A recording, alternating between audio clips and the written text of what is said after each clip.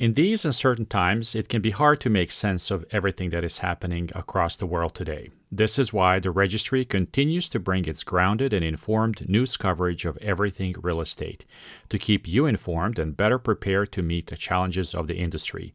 We are able to deliver the reliable news you trust because of generous readers who support our work. Thank you to your commitment to journalism, especially now. And if you're not a subscriber yet, you can join us at theregistrysf.com in San Francisco and theregistryps.com in Seattle.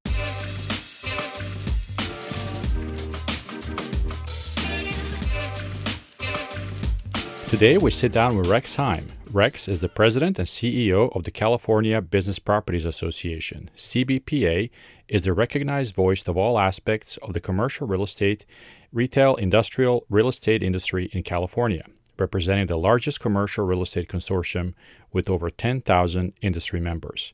Established in 1972, CBPA proudly serves as the legislative and regulatory advocate for property owners, tenants, developers, retailers, contractors, land use attorneys, brokers, and other professionals in the industry by representing their interests at the California State Capitol in Sacramento and in Washington, D.C. Welcome, Rex.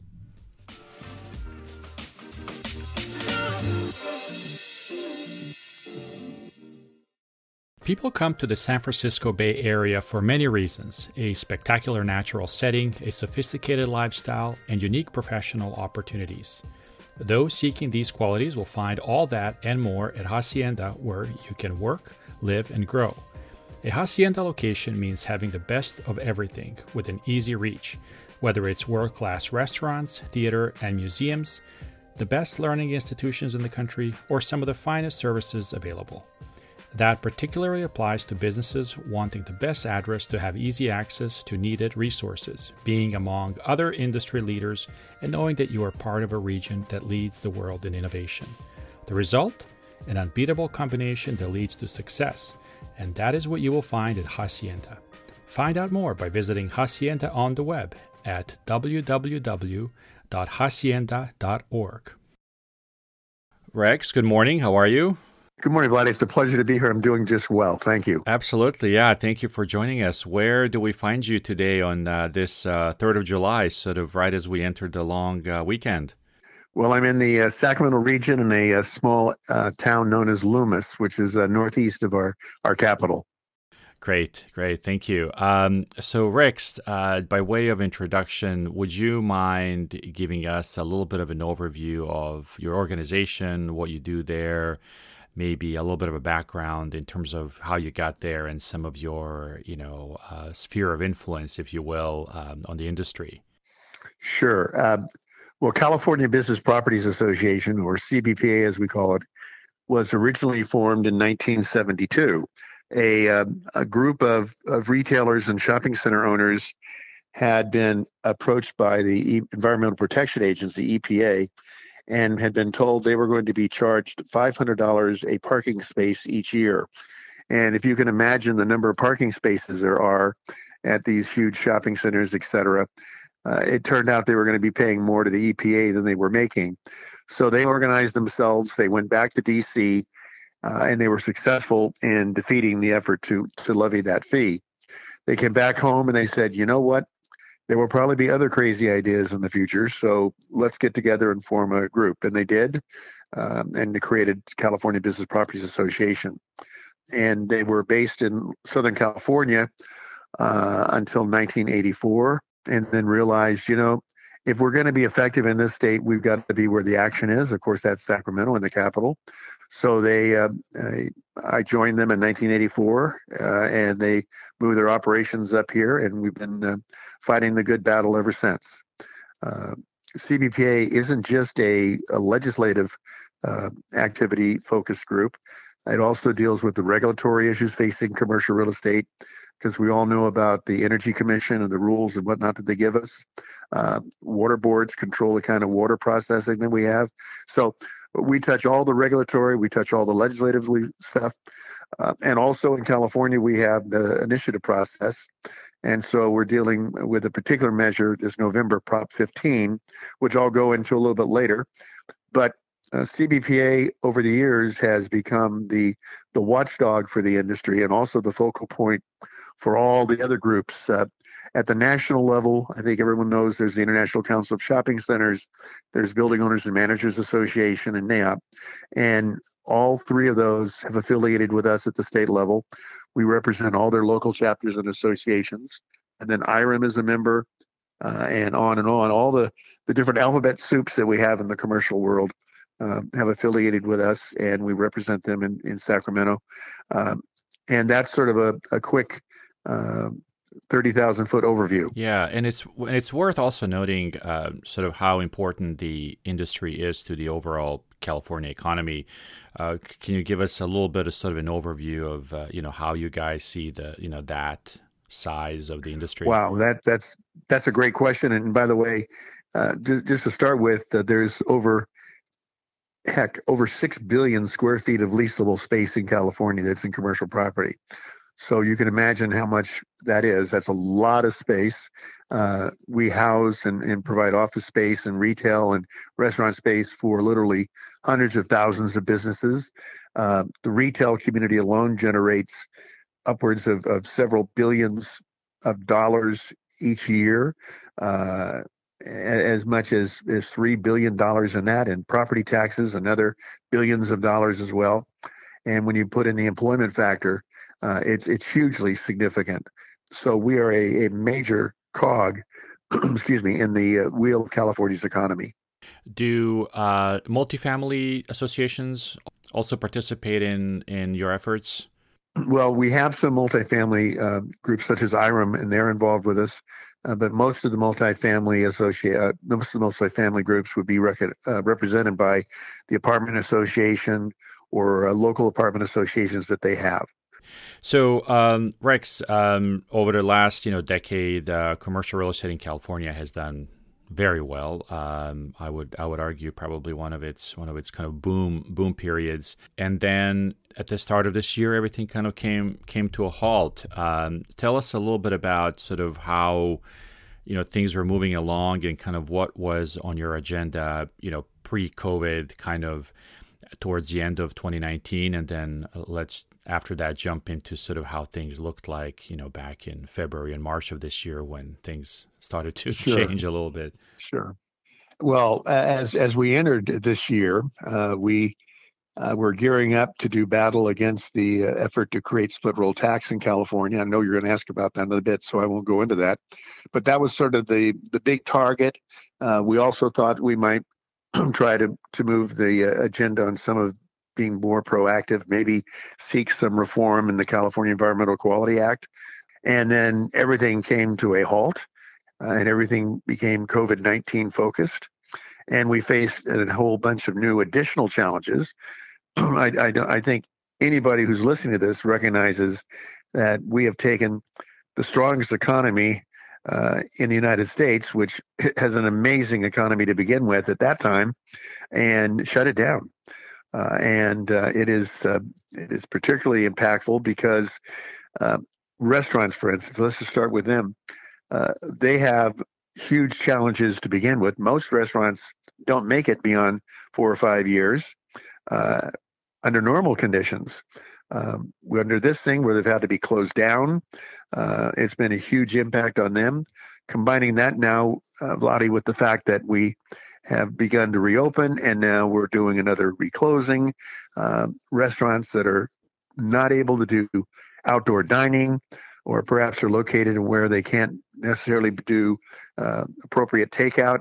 Those kind of restaurants are just probably going to disappear. Yeah. And that's really sad because many of these are the small corner kind of restaurants that we all enjoy to go to with the family, or catch a quick bite on the way home, and they're the ones most at risk. And then you have literally tens of thousands of small retailers who did not meet the essential definition to be allowed to be kept open during the shutdown initially. They've just now finally been able to reopen, and hopefully this current upsurge and retic won't result in them being closed back down as well, because in many instances that'll be the death knell for them as well. I think it's really incumbent upon all of us to recognize that Our slogan at CBPA is wear a mask, stay healthy, stay open. And we really think that's an important message. I think all of us know that wearing a mask is a pain in the butt, pardon my French. Uh, I've got to tell you, I find it very discomforting. But the fact of the matter is that these are different times, and we've got to make sure we protect not just ourselves, but our customers, our employees, and the folks who are walking by us. Yeah, definitely. And have you interacted directly with any of the associations, specific to the restaurant industry, and kind of what have been some of their biggest issues? Yes, very much so. At the very get-go, the Restaurant Association, our association, and the California Association of Retailers recognized how intertwined we were, and we started working together and communicating and making proposals to the administration about how was the best way to proceed towards reopening, what were the best methods and techniques and policies that could be implemented. Many a weekend was spent with the governor's staff in developing those, which ultimately became the guidelines that the governor used as he reopened our various industries in California.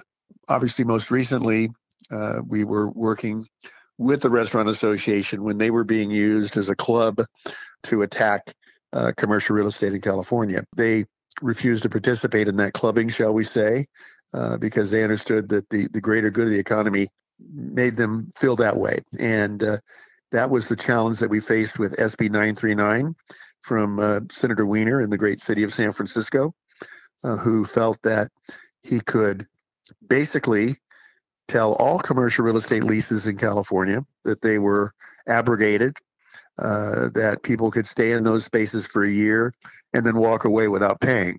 That was a huge overstep, one which all of us responded to very aggressively. And the measure was ultimately killed in the Appropriations Committee in the state Senate. There have been other efforts to address the needs of tenants and landlords. Other efforts in the residential world have made sure that they provide a balanced approach for both the tenants and the landlords, because property owners, as you well know, have been, let's just say this, the least recognized in this pandemic. Tenants were told to close their businesses by the state. Then the tenants were told they didn't need to pay their rent for a while by the state or the local government. But at the same time, the state wanted their business fees and their taxes to us. Property taxes had to be paid. Mortgage things had to be paid, et cetera, et cetera. So it became very apparent that no one was taking into account what was going on in the world of those who own property and provided this space for the people to do their businesses. Fortunately, we defeated SB 939, and hopefully we will not see that return. Yeah, and I think it's worthwhile mentioning that SB 939 also affected other property types. So even though we started our conversation around restaurants and kind of retailers, right? But this was sort of a broad sweeping measure that affected Exactly. every commercial real estate. Every commercial lease in California was abrogated under the Wiener Bill. So office space and you name it. So amazing concept. Yeah. So this was a bit of a sort of an indication of some of the local politicians sort of trying to come in with some solutions and sort of show some traction. Are there others like that were originated out of other parts of the state that maybe not on the scale of SB 939, but are there some other measures that have kind of creeped through the system that were equally as sort of challenging? Well, not that impact commercial at this time. There are a number of measures that are being considered to address the residential side of things. Yeah. For instance, there's a measure that would allow tenants to readjust there's a mandate. One bill would have tenants readjust their rate downwards. It started at 75% down and now it's down to like 25% down or whatever. It's just crazy. There's others that want to provide a mechanism within the state system whereby landlords will get credit towards if rent isn't paid. The rent that isn't paid could be used as a tax write-off over a period of time. There's other bills where the state is talking about providing funding to tenants. So there's a variety of other types of measures out there.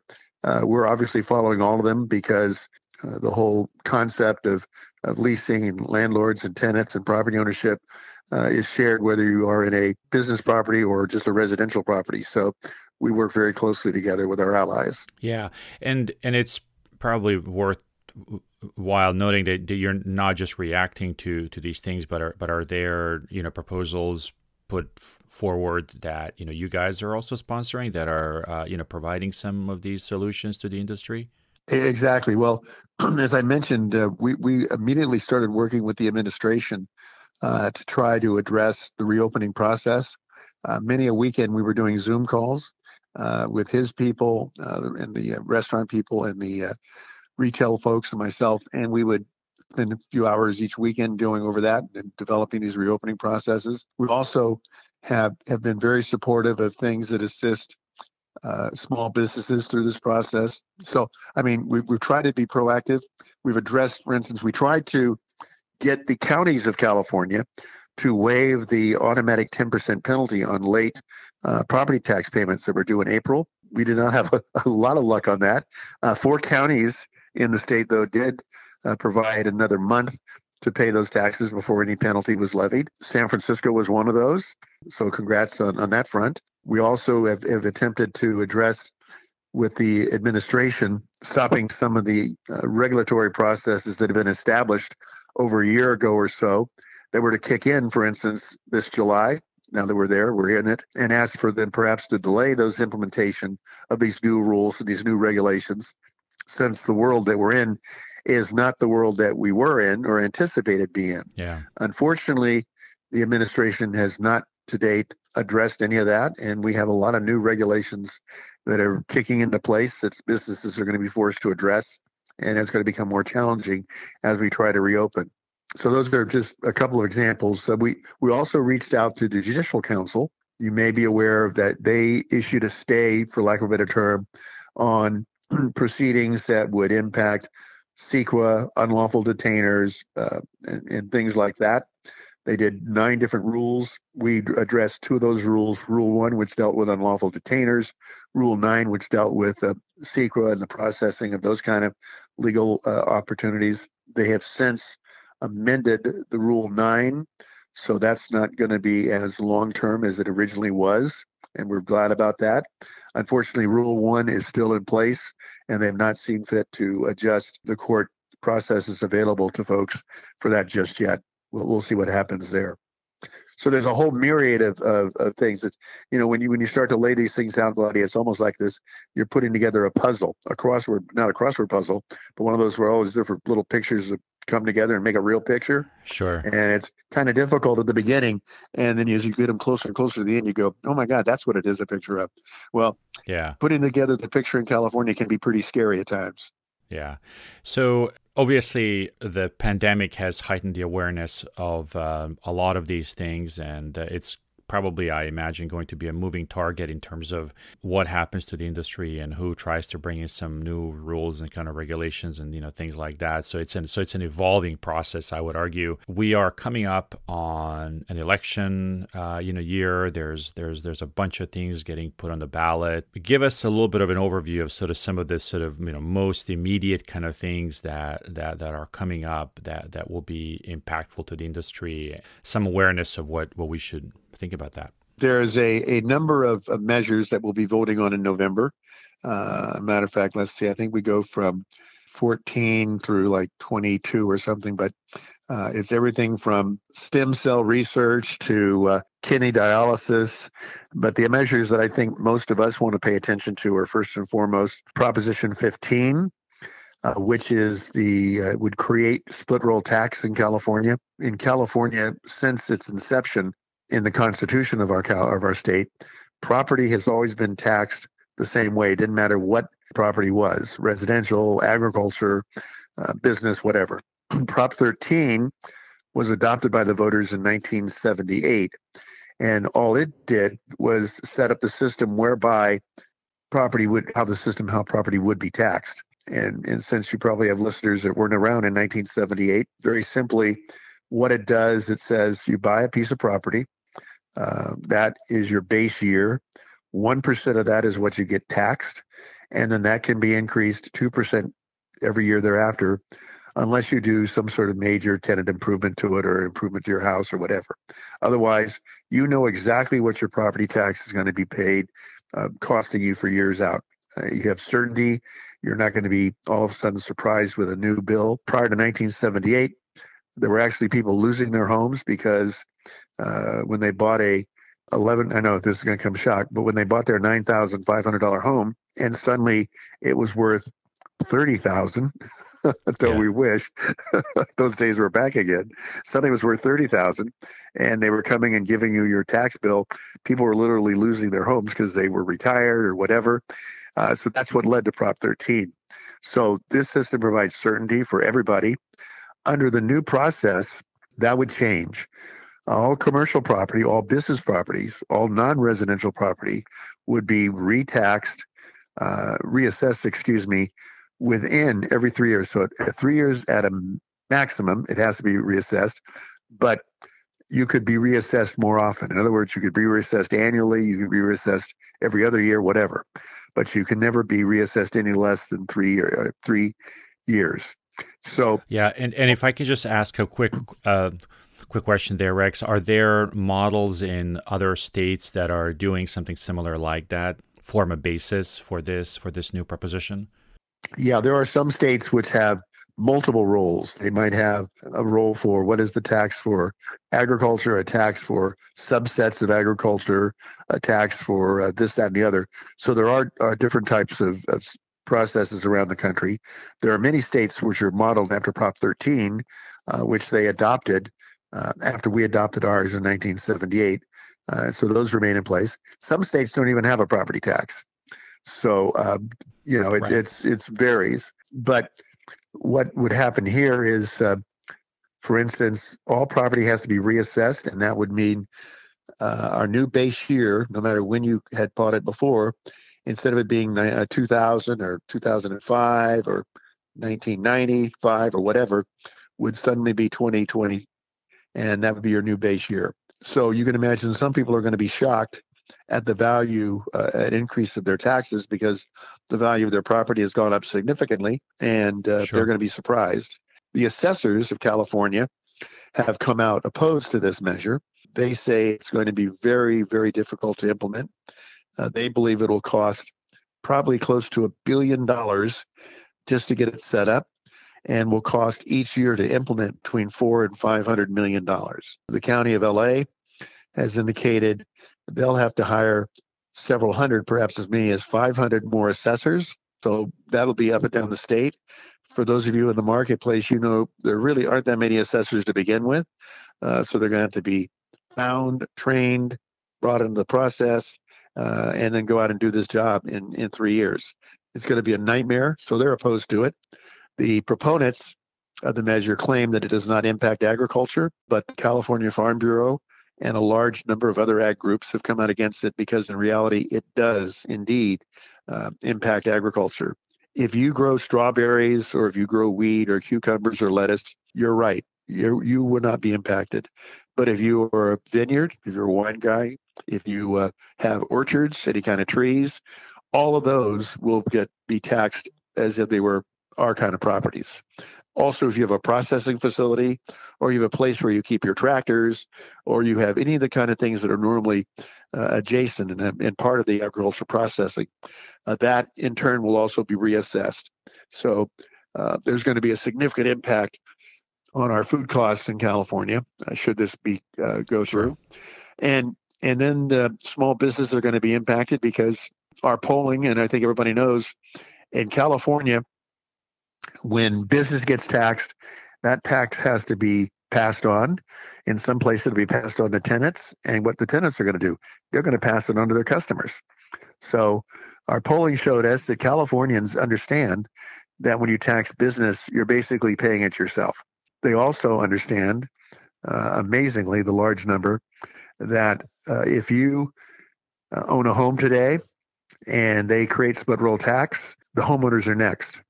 I know that people might think that's a real stretch, but absolutely everybody, every single organization that is involved in the split roll tax campaign supporting it has called for the repeal of Proposition 13 for the last 40 years.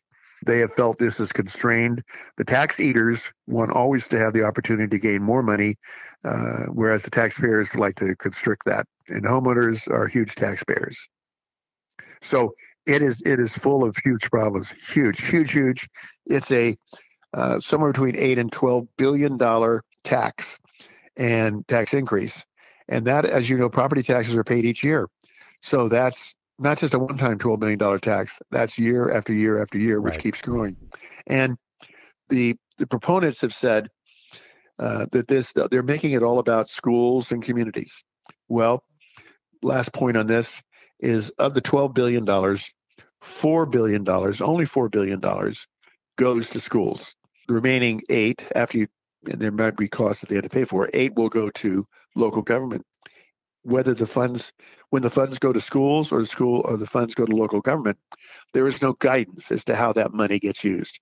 It doesn't say, let's reduce class size, let's hire more teachers, let's get more up-to-date school facilities or school books or whatever. Let's provide better food for our kids. None of that. And for the local government, nothing as well.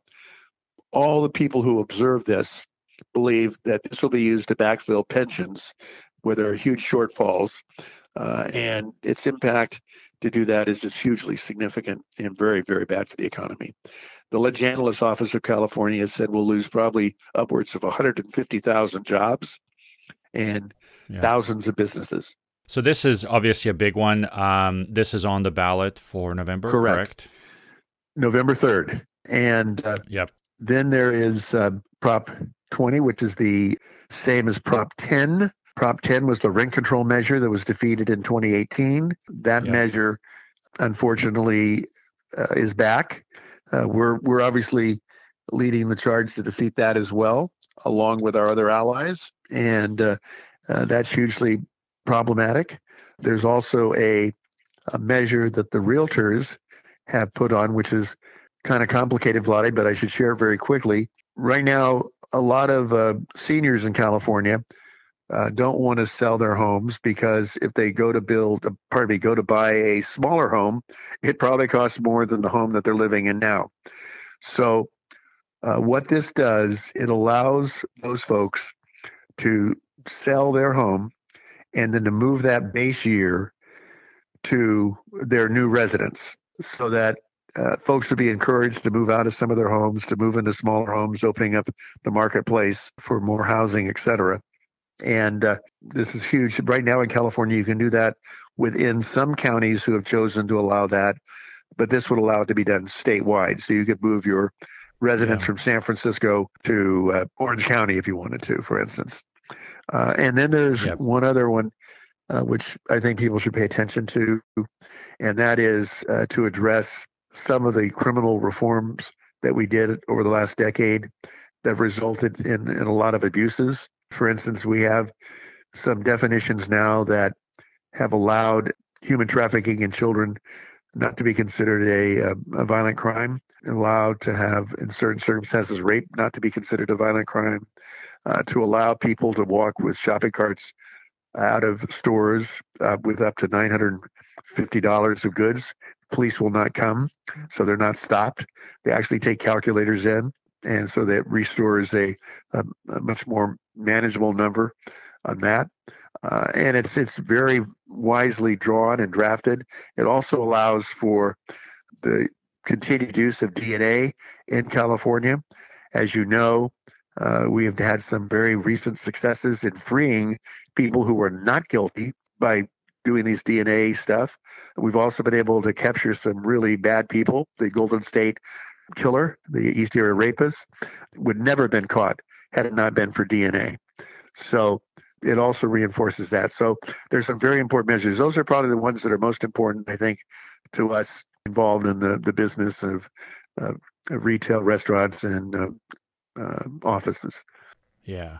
So Rex, just to kind of circle back how we started our discussion, so you work with a number of industry organizations and associations. Do you mind, just for the benefit of our listeners, kind of giving us a little bit of an overview of who they are, and not necessarily describe them, but I think if you just sort of name the alphabet soup of all of these guys, I think we'll sort of get it.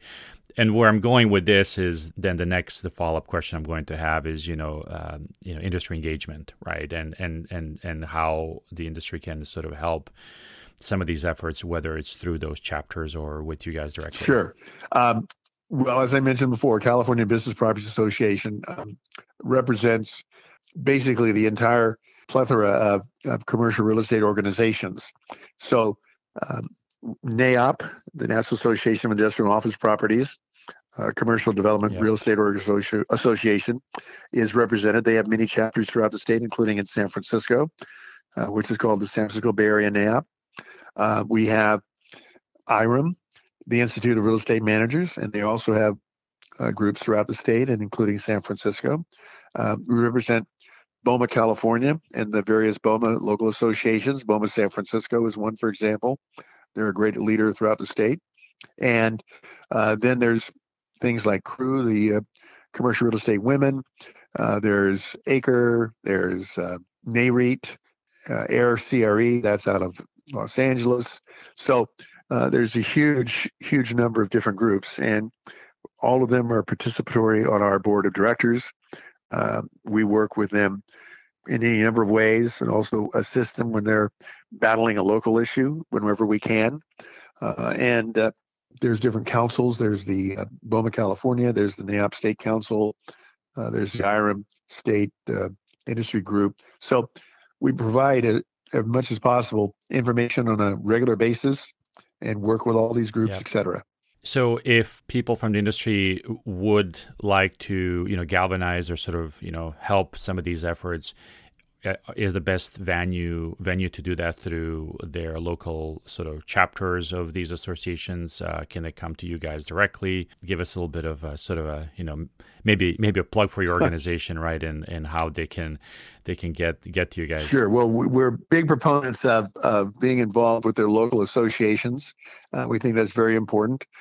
We also have opportunities for companies to directly be involved with CBPA. Many are. We have several hundred that are direct members of CBPA, in addition to being members through either their NAIOP or BOMA or IREM or whatever. And ICSC, for instance, doesn't have local chapters, but they're obviously very much involved in California. So if you want to learn more about CBPA, you can go to www.cbpa.com. And we have a website there, which we try to keep up to date. And right now we have not added in the fact that the ballot measure numbers came out yesterday. So we're still talking about defeat split roll, but that will be modified to specifically target Prop 15. And so I encourage people to do that. Obviously, they can also reach out to me. I'm at rexheim@cbpa.com, and we'll get back to them so they can ask further information to either of those places. And I really, though, also encourage them, though, to participate locally, because that's where they can interface more readily with folks within their own industry, and who knows what kind of deals they might cut. Yeah, exactly. Well, Rex, thank you very much for this very insightful conversation. Stay safe, and we'll be watching very closely what happens in November, not just on a national level, but locally in California as well. Vladi, same with you, and to everyone out there, stay healthy. Thanks, Vladi.